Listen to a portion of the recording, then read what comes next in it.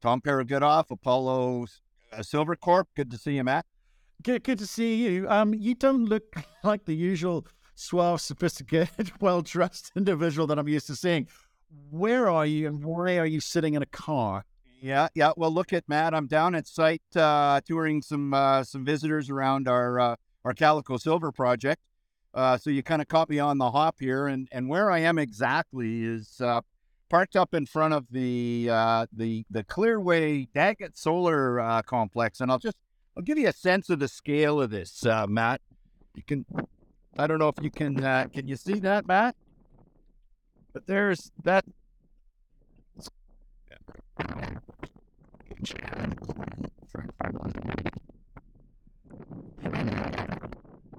Hopefully that gives you a sense of the scale of what we're talking about. I'll talk a bit more about what this represents, but I think importantly, you can see off in the distance, the about 7 kilometers away is the Calico Mountains, which host our Waterloo and Langtree silver resources, Matt. And I'll just give you a bit of a sense of distances here.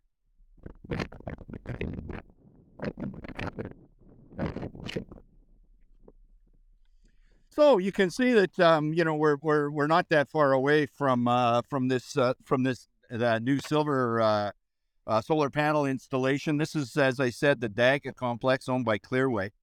It's going to generate about 465 megawatts of electricity. It's going to be enough to power about 120,000 homes here in California.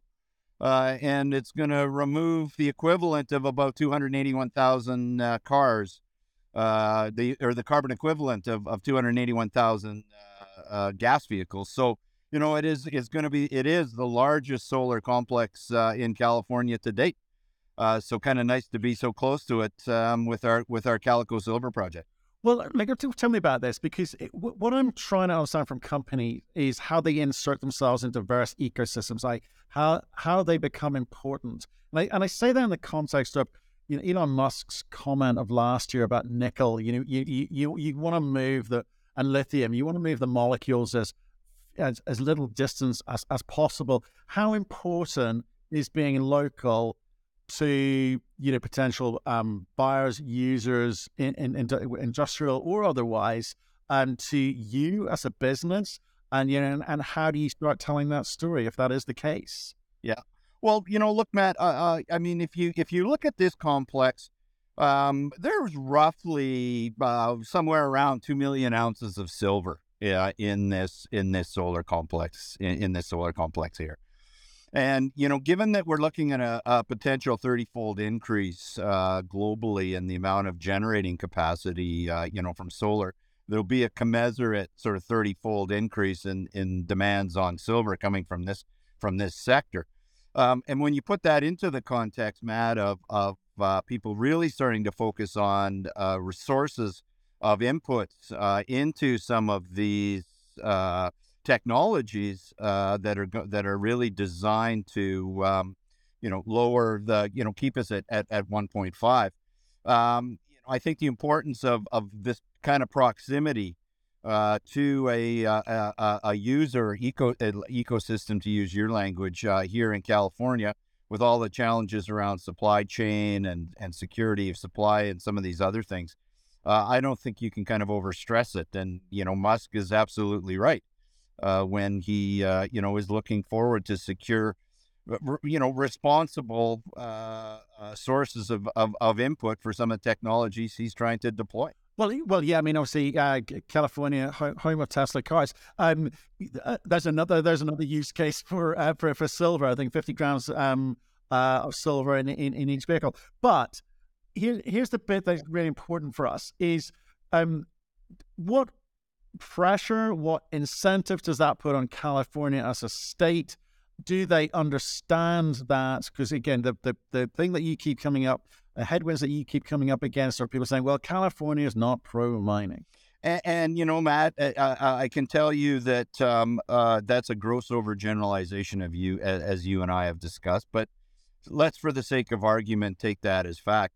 What California is absolutely beginning to truly understand is that the local sourcing local inputs is always going to be far better than sourcing inputs from far-flung areas where you have no control over the how those, in our case, silver ounces are produced.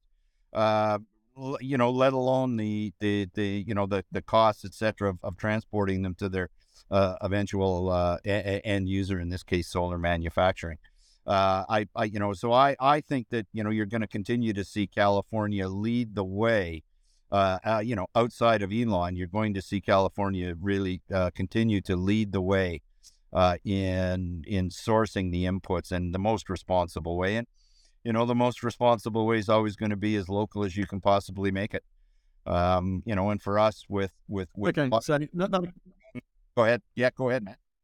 Okay, so not a case of made in America. It's more made in California. That it's really getting that kind of micro you feel, or certainly you would like people to think. Buy local. Okay, well there we go.